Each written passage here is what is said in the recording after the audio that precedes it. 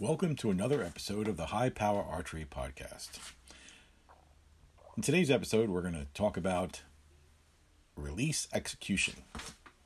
And in doing so, we're going to cover a couple of topics that are so-called bad words in the archery realm, if you will. One of those is target panic and what you can do so you don't get it. What it actually is and how to get rid of it. There's a lot of different ways, and on the internet you'll find 5,000 different opinions on what it is and how to get rid of it. We'll try to simplify that for you and make it easy to understand, and if you find yourself with this ailment, hopefully give you a way on how to cure it. We're also going to discuss, how people execute their shots. A lot of people, and there's another word out there called back tension. What is back tension? How do you do it? Do you need a special type of release for it? So that's the topics we're going to cover today. So I guess we're going to start out with, what is release execution? Release execution to us is defined as how you fire your shot. So that has a lot of different pieces in it, and some people believe that you drop your pin or your crosshair on the target and you grip it and rip it, just fire away, and that will not work at all. And a lot of times people wonder why they shoot great when they're at the range, but like in a hunting situation or a competition situation, when it's all on the line, they fall to pieces. And even with my students that compete in JOAD and other 3D competitions out there, there's a big difference. They could be the best in the world, but until I get them into actual competition, competing against other people, real life high pressure situations, they don't really learn to manage their shot and how to do it properly. Because like I said, when no one's looking, you're a backyard champion. When people are looking, you fall to pieces. That has to do with shooting under pressure. So let's start out by discussing how you should be executing a shot. Well, that all depends on the type of release that you have. Or some would say that anyway. And it really doesn't. Because no matter what type of release you have, you should execute them all exactly the same. So it's not like you buy one type of release and you have to shoot it this way. You buy another type of release, you have to shoot it that way. If you learn your principles of execution, you can apply them to any type of release that you have. In covering this topic, I'm going to just make something very clear. And you'll hear me harp on this sort of thing in a lot of my podcasts. And I like to just bring it out again, and that is that if you have an inexpensive release and you're shooting poorly, you're not going to cure that by going out and buying the most expensive release in the world. I don't care who tells you that. If a salesperson tells you that this will make you an automatically better archer, it's not true, and it's not going to happen. Prime example of that, I have a few customers of mine who I've also helped. Now, mind you, there's a difference between my students and my customers in that anyone who asks me for help, I will gladly give it to them. And some people who come to my shop, they'll tell you, they came in to do this or get something done, and I spent another half hour with them working on their shot process with them, or working on something they would do and how they're holding the bow wrong, something like that. So that's what I define as a customer. A student is someone who's coming for dedicated lessons, that sort of thing. But there is such a thing as being a good student no matter what, and you don't have to be a dedicated student of mine. If you're a good student, just means that if someone tells you about something and they have an authority, they have a knowledge on how to do something, being a good student means just keeping your ears open and accepting what they're telling you and trying to see if it actually works for you. Unfortunately, some of the people that I work with are not good students. It's their way or the highway, and no matter what, they just shrug off anything you tell them, and continue to do the same thing over and over, and then you wind up wondering, well, why am I still shooting terribly? Well, because if you had listened in the first place, maybe this wouldn't have happened. So, when they come to me and I say, okay, look, they're like, oh, I want to get this new release that I just saw from True Ball or something like that. I'm like, why? Oh, because it's the best thing in the world, and I know this is going to help me. I'm like, okay, I'm a True Ball dealer. I can order the release for you. It would not be the responsible thing for me to say, yeah, this is going to help you, because I know for a fact it won't. So if you go ahead and throw a brand new engine in a car, yeah, it's more powerful, more efficient, but if you got four flat tires in that car, it's not going to go anywhere. It's not going to do anything. It's the same thing with this. So like I said, one in particular came to me and said, I want to buy this thing. I'm like, okay, knock it out the box. Don't care. See how it works for you. And the next week, he had sold it to somebody else. Said, no, you know what? It wasn't for me. I'm like, mm-hmm. And if you keep that attitude, nothing's ever going to change. But if you learn how to use your equipment, no matter what it is, you'll do much better. So let's start with how you should be executing a shot in the first place. Now, we know in other episodes I've discussed the different types of releases, whether you have a wrist strap release, a handheld release, a tension-activated release, which is supposed to be the cure-all for everything. To me, it's not. Actually, tension releases are good to learn how to do everything the same way, but in the end, you can still freeze up on a tension-based release. And then there's also the back tension releases, as we call them. Those are otherwise referred to as hooks. And some of them have moving parts, some of them don't, but they all have the same engineering behind them, which is basically you have a hook and a sear on there, or just a hook, and as you rotate your hand when you're pulling back, the hook slides and slides and slides, and eventually releases the loop. Regardless of what type of release you're going to use, they can all be fired exactly the same. And it's a very simple system. I'm not going to claim that I've developed the system.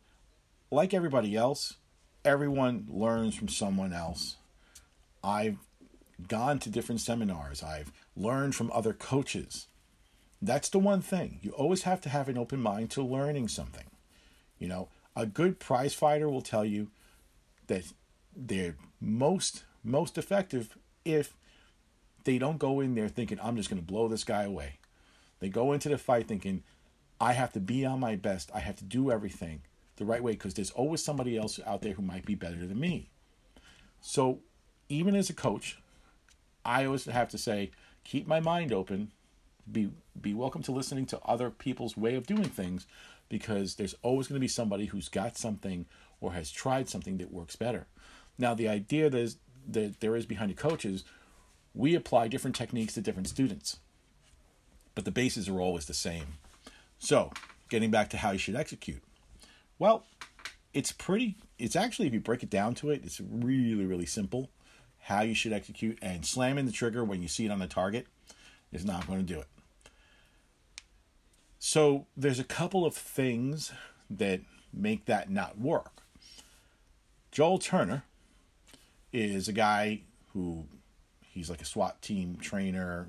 He's run various SWAT teams before. He has his own training system online now. I've taken the training system from him. I know how it works. It makes perfect sense.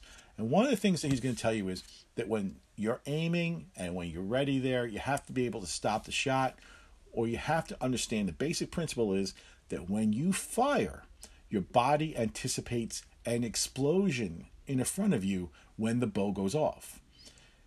You can liken that to when someone is shooting a rifle and then they're looking and they're aiming downrange. They get that crosshair right on there, and you could tell right before they pull that trigger, like they flinch or their eyes get ready because they're expecting something to happen. Archery is no different. There's an explosion of the bow as it goes off, all that released energy, that vibration. And your body will brace itself for something to come down.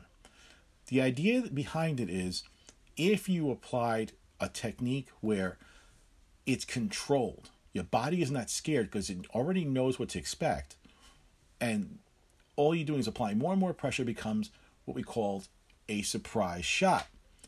Now, people are going to say, well, what do I want to have a surprise shot for? Because a surprise shot, I'm never going to know what's going to go off. That's the idea. Part of your brain is working against you, and that's the one we have to trick. But you have to maintain control of the rest of things. So, Levi Morgan came out with a video about how to always concentrate on the middle. And that's exactly true. Once your eye gets to that part of the target where it hits the bullseye, your eye should stay focused on there. And I covered this in another podcast. Your eye has to stay focused on it, burning a hole through the center of that target. Don't worry about the pin moving back and forth because it's always going to return. If you just try to touch it off the minute it's in the middle, you're going to have the anticipation of the shot. And by the time you see it in the middle, that transmission time between that and when your physical functions, your motor functions take over, you're going to miss it, and you're going to be one way or the other, but you're not going to be accurate. And more importantly, you're not going to be repeatable. So, what are we doing now with the shot? Well, the first thing has to do is you have to build the machine. The machine involves your hand, your arm, and the lever, which is your elbow pulling backwards. Now, all releases should be shot. I'm going to say it like this. All releases should be shot with a back tension method. Not a grip it and rip it, a back tension method. Now, some people define back tension as, well, I'm pulling back all the way and I'm just rotating my hand, consciously rotating it until I know it's going to go off. Well, if you're consciously rotating it like you have a click on a back tension release, and you know that click is, when you hit that click, you're just about to go off, well, guess what? You hear the click, your body's bracing for that explosion, and you're still going to screw it up. So you're still trying for that surprise shot. So where are we going with this then? If we don't want to anticipate something, but we still want to surprise, how do we do that? So you'll find out if you take your hand and put it in front of you, that if your pinky and your thumb are tense, okay, your hand becomes like a claw. And if they're tense, you have a hard time moving the rest of your fingers. Well, when they become tense and rigid and your hand is rigid, what will happen is you should keep your hand flat, but if your hand is curved, you can't really curve it the same way every single time. So you want it to be nice and flat and relaxed. The whole hand is relaxed. If you're shooting with a wrist strap, it's even more critical that your hand is relaxed. People say, well, why? Because I'm not holding the release part, really. I'm pulling it with my wrist. Well, if your hand's not relaxed, your wrist is not going to be relaxed. And then that creates all kinds of different problems with angles. So what you want is your hand relaxed, your wrist relaxed. You have the release. You're holding your release in the middle of your digits on your hand, on the three fingers, just to say if it's a 3-finger release. And you're going to make sure that you're just pulling back with that. People are going to wonder about it slipping out.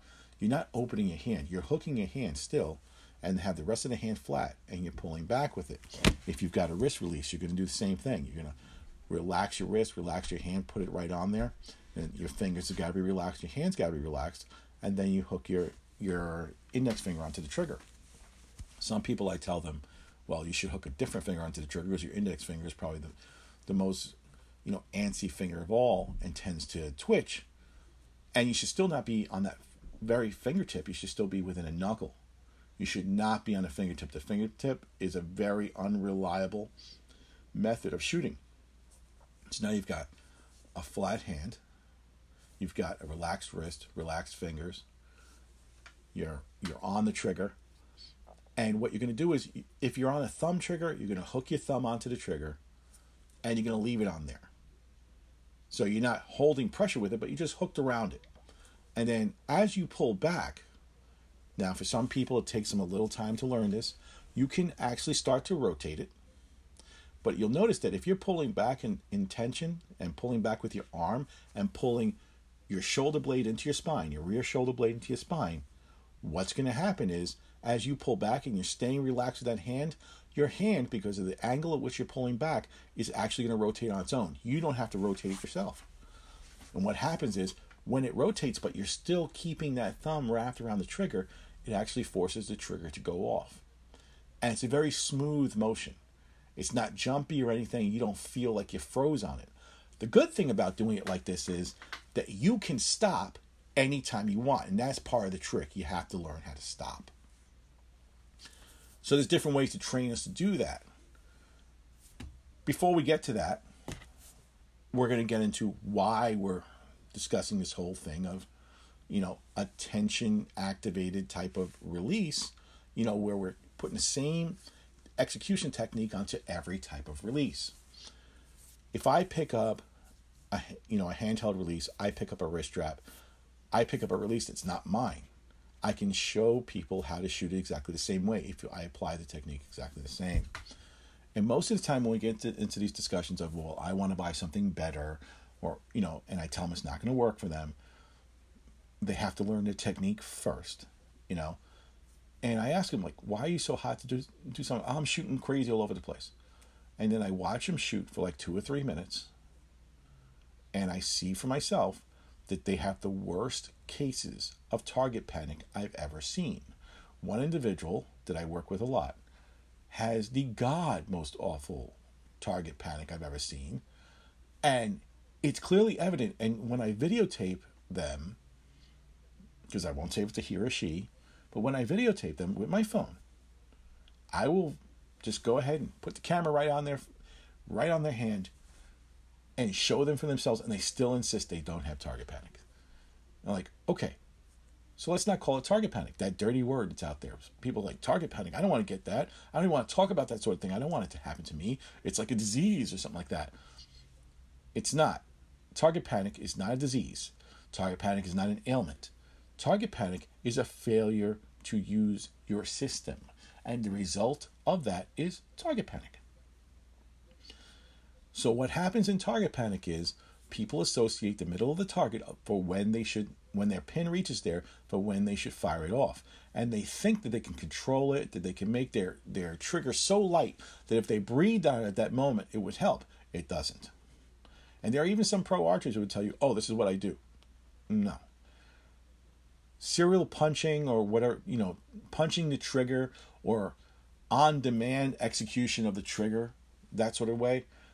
I mentioned before, there's maybe 2 people I've ever seen who could do it reliably and accurately. Both of them are professional archers.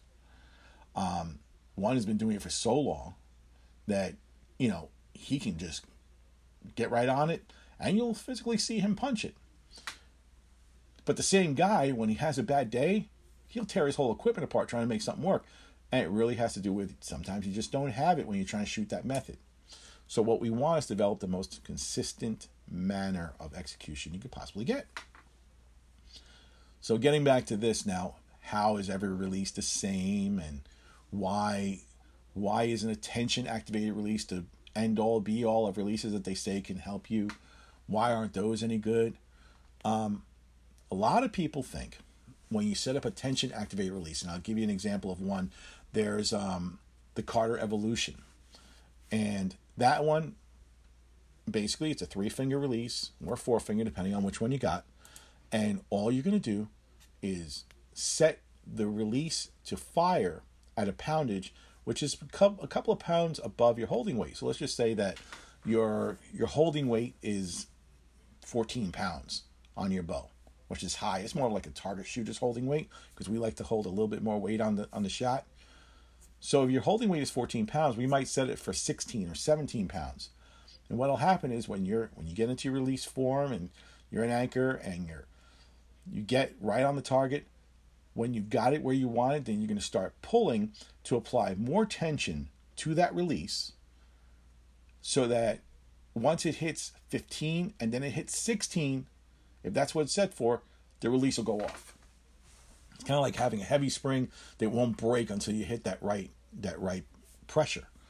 But if you are not relaxed in the right places, like I said, your wrist, your arm, your forearm, your fingers, you will find that that release can be punched exactly the same way, or even worse, will just not go off. It's like, oh, there's something wrong with the release. It's hanging. It's like, it's not hanging. It's the way you're doing it. And, John Dudley, he makes another copy. He's got a customized copy of that release, and it's called the Silverback. And basically, it's a Carter Revolution cut down to 2 fingers, and it's got different springs on the inside, but basically, it's the same exact release, but fires the same way. He describes how to shoot it.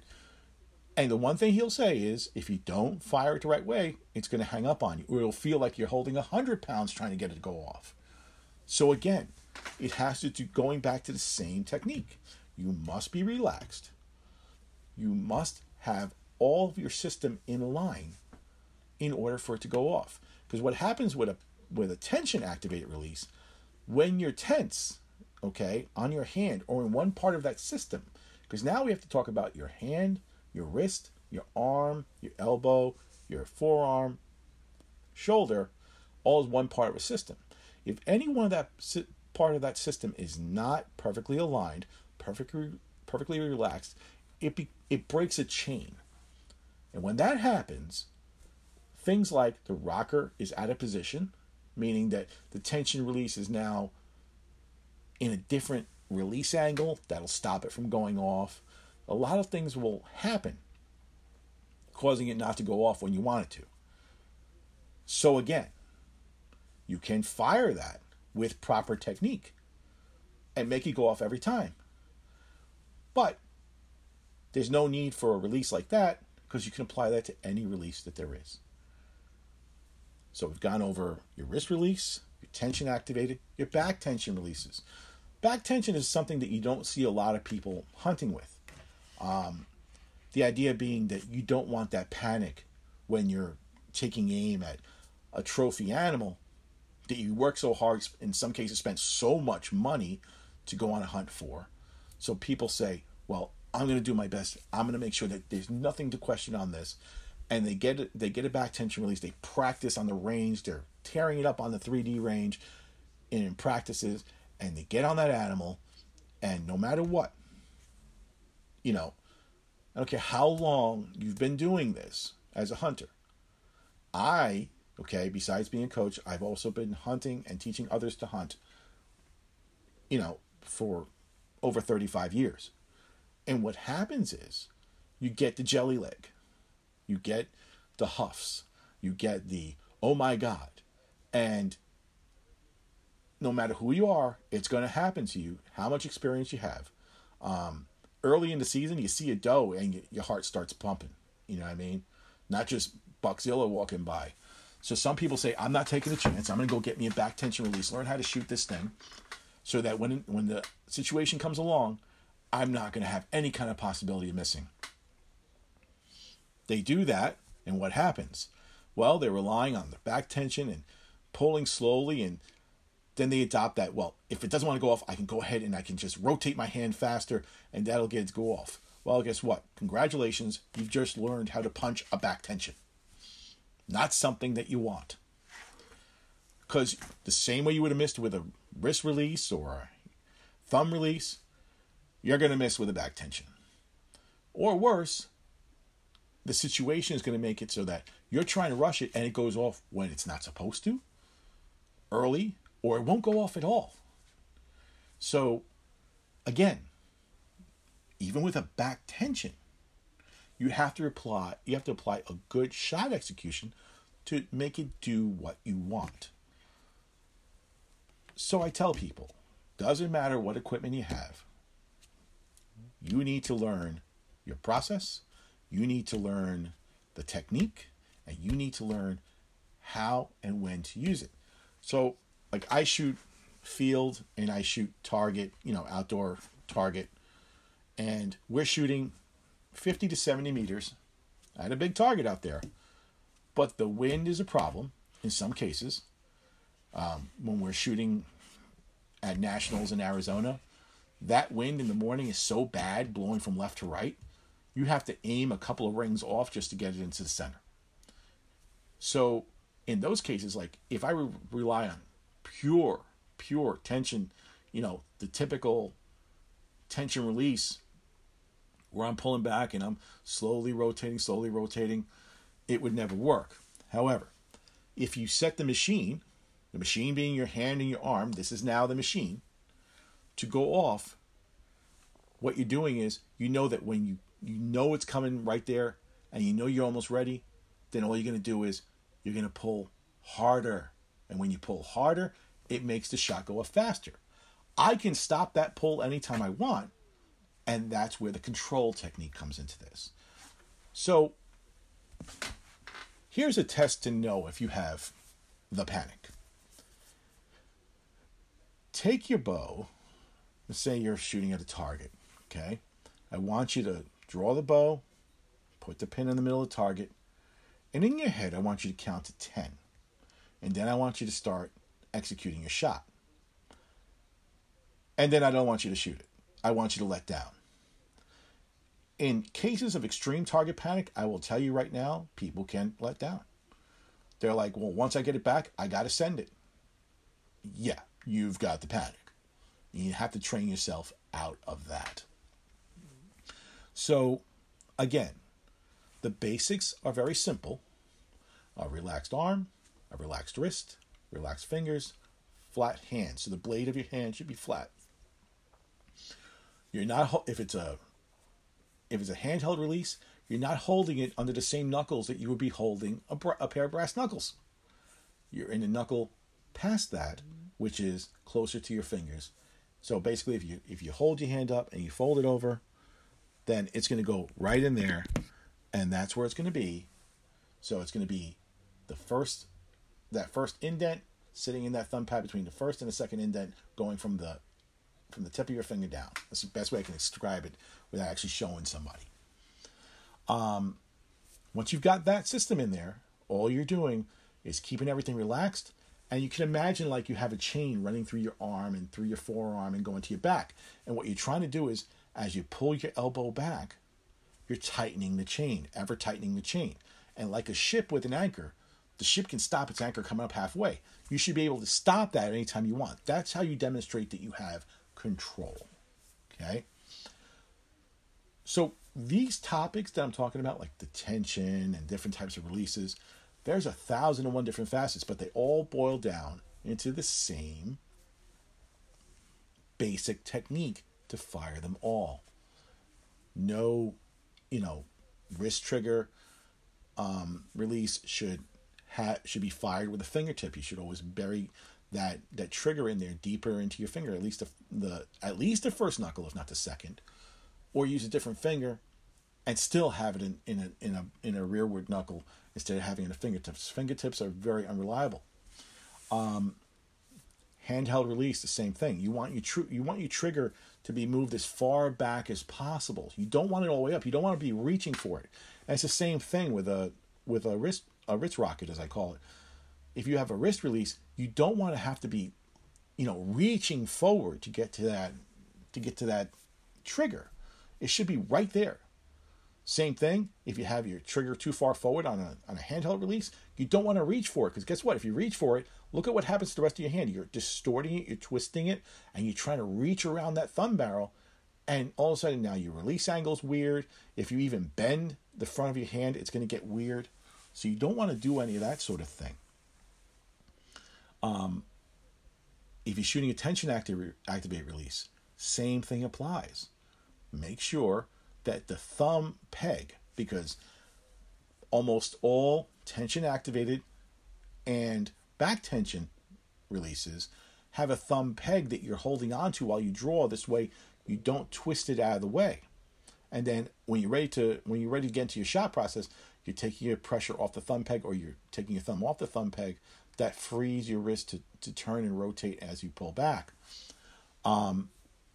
So it's the same thing. You should have that in a position where it's not going to change drastically. For people who shoot a back tension, I suggest that they not have a click on them.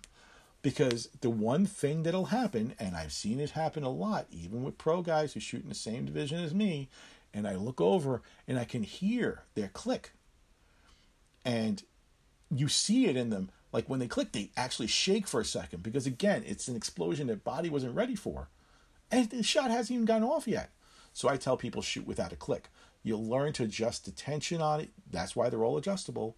You learn to adjust the angle or the tension on there so that it goes off in a comfortable way and it just doesn't get touched off in a hair. So that's how you adjust the back tension trigger for it without using a click. Again, some people live in the click, some people don't. The way I teach, I tell them not to use a click because that jumping and that vibration just causes them to break their concentration in the first place. So if you apply the technique, it's going to work. I'm going to try to do a YouTube video in the coming weeks once I finish repainting my shop over here where I can demonstrate how to actually do it. I might even do it with one of my socially distanced students. I'll bring one of the girls here and have her do it, or I'll have her record it on her iPad from home, because the one thing about my students, they can teach the techniques I teach them to anyone because it's simple. It's easy to understand. So if you're ever at Willowbrook and run into one of my students, they're pretty easy to tell which ones are mine. A lot of them have the high power archery jerseys on and that sort of thing. Don't be afraid to ask them, hey, can you tell me how your coach showed you how to shoot? And they'll tell you. One thing we're all about is passing on the knowledge that we learn to others. And it doesn't have to be a thing about, well, I don't want to teach you. Why wouldn't, if someone asked us, we will gladly show you how to do it. That goes from me or any one of my students. So now we have the method, as I briefly described, on how to do this. And you have to know how to practice that. Now, we're stuck at home on quarantine. We can't necessarily get out to the range when we want to.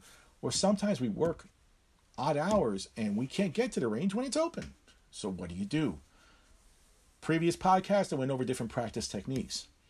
Well, today I'm going to give you a technique that you can use to learn how to control the mechanism, meaning your arm and your hand is one unit. And it comes in stages on how to do this. So what I say is to get a piece of D-loop cord, like maybe 2-3 feet long, or any type of string, okay, that's narrow enough that you can fit the loop or the hook of your release on there without it breaking. Now, I don't mean the release breaking, I mean the rope breaking, because it has to have a lot of tensile strength behind it.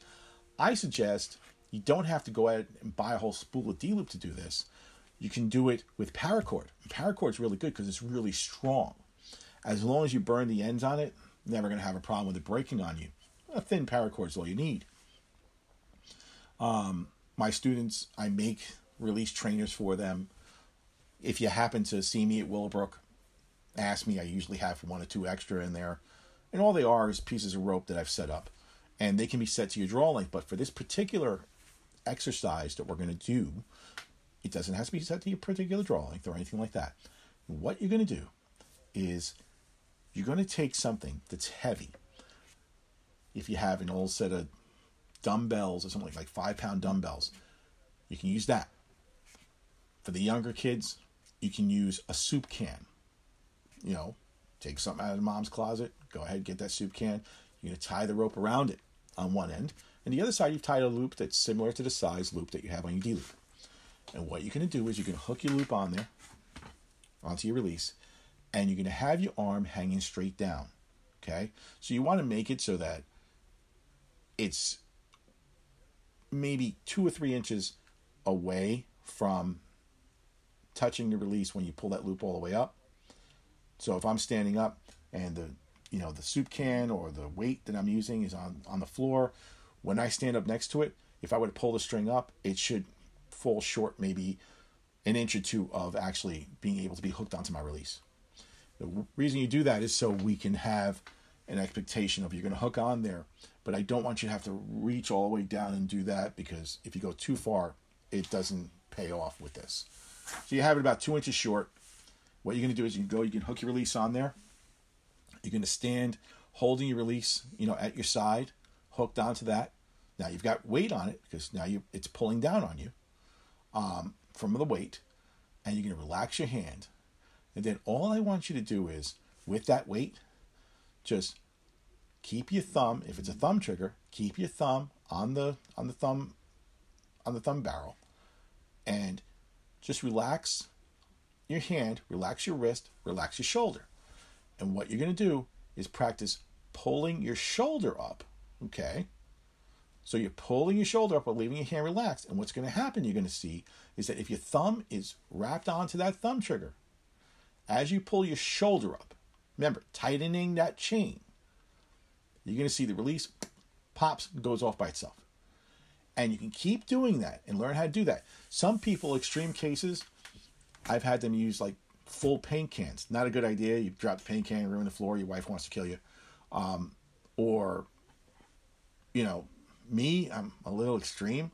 I have one of these big buckets of joint compound, which I'm not going to have anymore because I've used it all up redoing the shop. But one of those buckets like that, hook it, you know, tie the string to that and use that. I like a lot of weight there because I have a higher pulling weight than most people. So you just hook onto that, start pulling your shoulder up, and you'll learn, boom, it goes off. Boom, it goes off. You can do the same thing with your wrist release. Again, keep it 2 inches short of reaching that string if it's just resting on the ground, you know, if you pulled it up. And do the same thing. Wrap your trigger finger around the trigger. Relax the hand, relax the elbow, relax the wrist, and keep that finger around the trigger the whole time. So you're not actually trying to punch it. All you're doing is wrapping it around there. And then start executing and pulling up. What's going to happen is it's going to go off the same exact way. It'll happen for a tension release. It'll happen for a back tension release. They're all exactly the same. Now you're actually able to learn the movement and you learn to control it. So now you're saying, well, I don't fire with my bow on the floor, but it's the same thing. So now we're going to take it and we're going to do this pointing at the target. So you're going to say, well, if I don't have my bow in front of me, I can't do this. Like, you can, and you're going to do it like this. So untie it from the can or bucket or whatever you tied that loop to, and now you're going to take your bow. Now you know what your draw length is set for. Most people should know what their draw length is. Some people don't really have a clue, and the way you should do it is draw your bow back, and you see what feels comfortable, and then let it down. Go ahead and extend that string. Take another loop, tie it on the other side, loop it around your thumb, okay, and extend it so when you come back, your shoulder's in exactly the same position that they were when you were drawing your bow. That's going to mimic your draw. And what you're going to do is hook it on and do the same thing. Again, leaving everything relaxed. Thumb on the trigger or index finger wrapped around the trigger. And if everything is relaxed, as you try to pull your shoulder into your spine. So now remember, you never want to pull down with your elbow. Your elbow should be trying to hit someone in back of you. That's the motion you're looking for. And as I pull, boom, you'll see it just goes off. Where you never consciously used that trigger to set it off.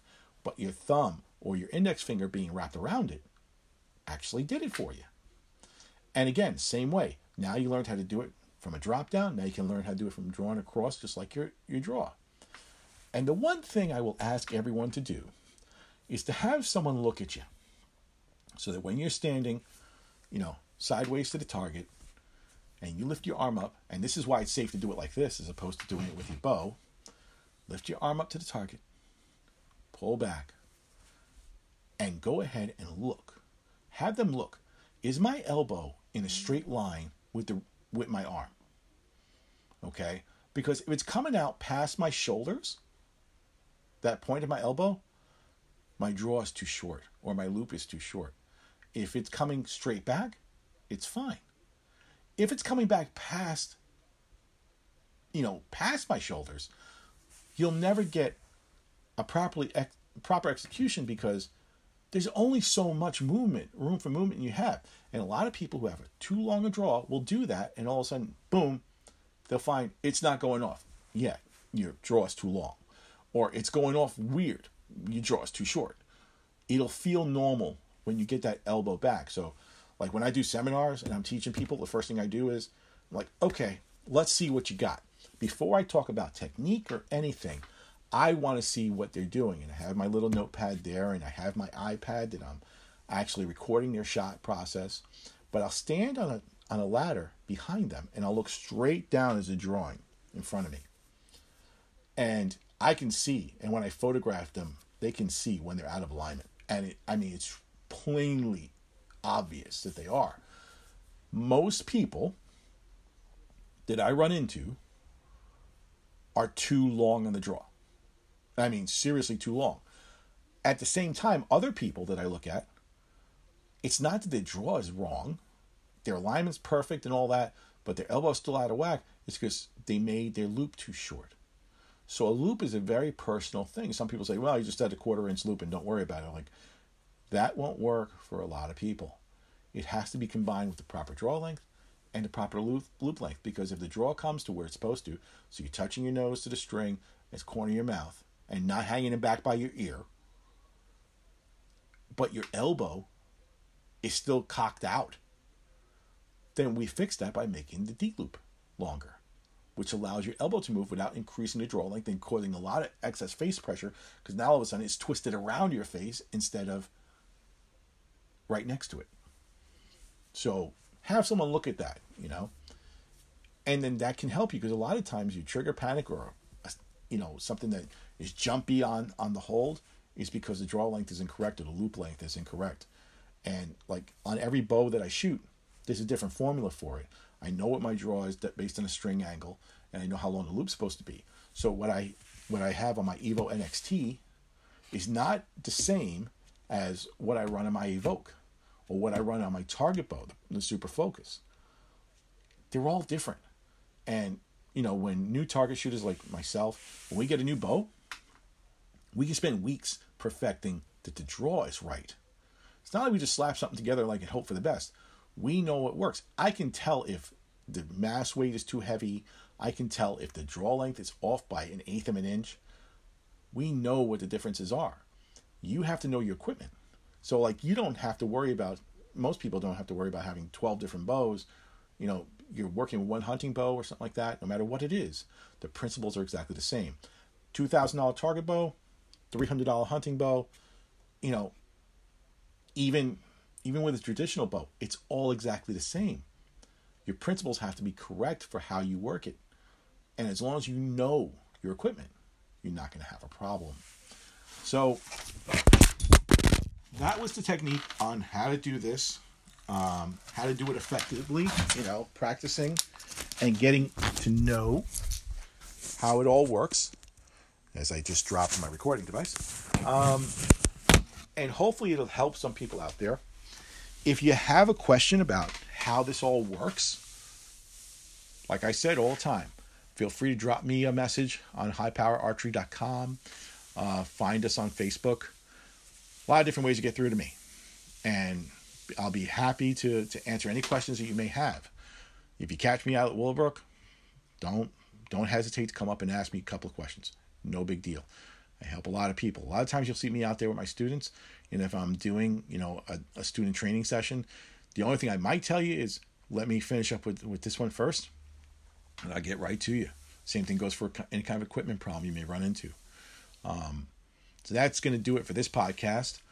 There'll be other podcasts coming up. Hopefully I can get another one released this week. The latest episode before this one was created last week, and between everything else going on with all this madness happening, I didn't have time to finish the editing and get it out, but that released today. So this one will go out probably Wednesday, the 22nd of April, and we'll see where it goes from there. So until we meet again, stay safe, shoot straight. Be sure to like and subscribe to us on the podcast. Doesn't cost you anything to subscribe. And we'll see you next time.